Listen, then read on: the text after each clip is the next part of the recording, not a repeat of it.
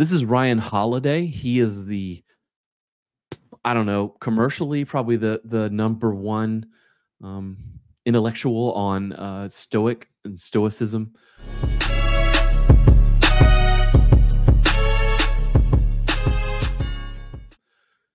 Like Marcus Aurelius, stuff like that. He's got a ton of books. I'm a big fan of his.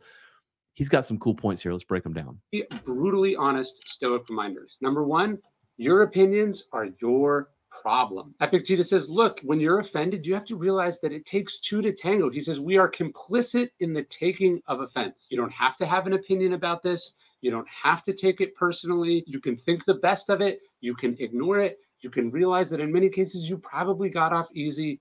Let it go. Move on. Don't take it personal. Man, I wish everyone would do this. I struggle with this. You don't have to have an opinion about what someone says, right? You don't have to take offense to something. You can choose not to. Being offended by something is a choice. And I'm not talking about, blatant offense to your face, theft or attacking you or whatever. I'm just talking about the fact that we see in this country, America, we seem to be insulted by almost everything daily. And, a little stoicism could go a long way in realizing that my being offended is my problem. It's not the person who's existing. It's not their problem. It's mine, and it's how I react to it. Number two, most things are not in your control. Your opinions are up to you, but pretty much everything else isn't. You don't control what happens. You control how you respond to what happens. That is the basis of Stoicism, and it's the basis of being a mature, responsible adult in the world. And you don't control what happens, but you control how you respond to what happens. Man, take that to your grave.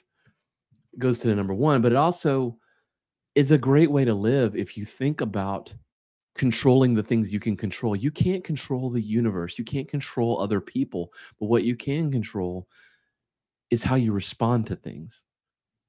I struggle with this a lot because I don't have like real anxiety much about a lot. I don't have a lot of I'm not like an obsessive person, but I do have a little bit of an issue in that I worry and I kind of spin and I carry some anxiety over my thoughts, in that I think about things in a certain way. And maybe I will respond to someone in my mind almost in a violent way, but I have to remember that it's not what I think, it's how I actually respond, how I emote, how I let those things out.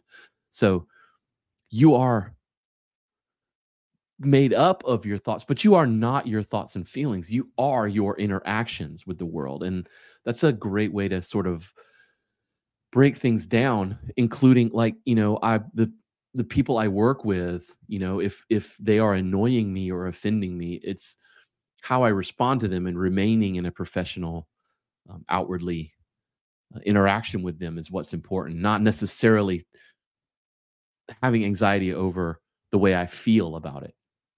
I hope that makes sense. Number three, this is the bluntest of them all.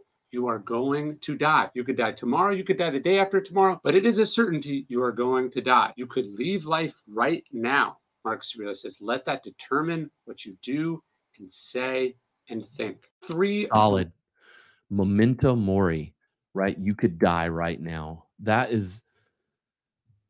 is blunt, but it is a nice way to sort of go through your day. It will help you with gratitude. It will help you with seeing things in the right perspective. It will help you in saying the things that need to be said to the people that need to hear them in a positive, important way, right? Like if you are living your life with the notion that you could pass, right, in the next few moments, if you are preparing yourself that way with the way you carry yourself, you're going to have a lot less anxiety. It seems extreme. It kind of is, but life on this planet is extreme. It's intense, and carrying yourself in that way can go a long way.